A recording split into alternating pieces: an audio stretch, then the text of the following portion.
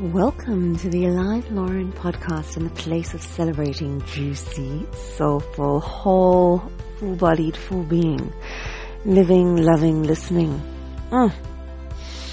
Using those muscles of mastery, of living joyously, and making the most of the whole picture in existence that is life. And so often, it's so funny, it was a while ago, my one son commented that so many times, like many of the blessings seem to be saying the same thing. I do this thing where I send like a picture and a kind of a blessing for the day to my sons and my mom. And it's kind of grown. So I also I send like to a growing WhatsApp list. And so not everyone gets daily. Some people get once a week, or twice a month, once a month. But then I also started to post them to social media, just with the hope that whoever receives them and the time that it catches them, it's something that they need to hear or see. And so definitely are reminders for me. Also kind of a practice in showing up, because I never really know like what picture will grab me, or sometimes even what words will sort of flow through. So I feel like it's a bit of an act of service, just showing up and trusting that if something's alive to share, to honor it, because maybe there's someone calling to receive it, or just trusting in our interconnectedness. And often it's sharing stuff that I kind of came across in my day, story and inspiration, maybe a personal aha, which is often triggered by something else. But wow, so I think I'm just beginning to get a glimpse of how profound this idea of happiness being an inside job is. Not just an idea, but God, quite a fundamental truth. And it's just, I'm reflecting back on how much of my journey has been so obsessively around something on the outside being this means to a feeling of happiness, fulfillment, like satisfaction. And also just thinking of so much of like vision boarding and goal setting, and there's not a tremendous, okay, so there is some emphasis on the journey being, the source of joy and happiness, not the destination, but the journey. But there's a lot of emphasis on destination, on thinking on these goals and goal setting and vision boarding and these pictures and the imagining with such vivid intensity. I think one of the keys that you visualize it to such an extent that you're evoking the emotions now. So that because your mind can't tell the difference between what's real and what's unreal. So you're creating those energies and emotions. But it still is not a lot of happiness right now. There's kind of this sense of what I'll feel when I get there, and envisioning the when I get there and all those emotions and feelings. But what about living with those emotions and feelings like right now, like every day, instead of being these like times in the day where they're vividly experienced, and then it just feels like anything on the outside, even if there is some sense of joy and satisfaction in the getting there, it's very transient, it's temporary, and it like wears off, and then you have to find this next allure of the next sort of like oasis. And they're very much like these oases, because they're the promise of something, and then when you get there, there is this sort of like momentary, and it wears off. And it just feels like, why is there not more of a focus on developing that always, like living with that state, from that state of joy and satisfaction and wow, where you're not needing anything on the outside, not being dependent on anything on the outside, but such a whole-bodied, place of joy and wonderment, to be living from that place always. So funny because Mickey, okay, so one of my favorite movies is About Time. And there's a scene, so the men in this movie have this ability to travel back in time, but not in a sci-fi kind of way. It's very beautiful sort of life, living life meaningfully and living presently, really being the ultimate gift and pursuit of anything. Being fully like conscious and appreciative of everything and finding ways to bring humor and lightness to the challenging bits and all of that. And it's beautiful. So I love Mickey's. They upload to the Temple of the Universe, TRU.org, the talks.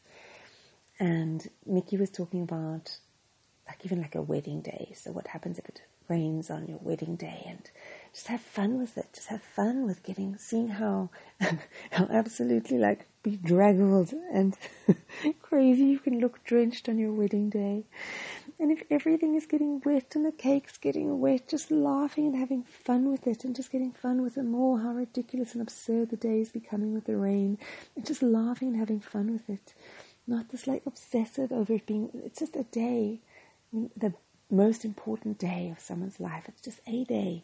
Every moment is the most important moment. Every day the most important day. Yeah, just shifting this focus. And when you reference the wedding, because that's what I love in About Time. Also, God, they had this horrendous storm on the wedding. And spoiler alert if you haven't seen this movie. Because one of the things is this conversation to kind of get a hint, and what was also so beautiful in the movie, he doesn't automatically assume that the wife would want it differently. He kind of passes a few comments to see whether he'd go back in time and then, like choose a different day and have this perfect, like non-washed out wedding day. Oh, and it's so beautiful because she wouldn't want to change it at all. And it's exactly, that movie is an embodiment of what Mickey was talking about in that talk.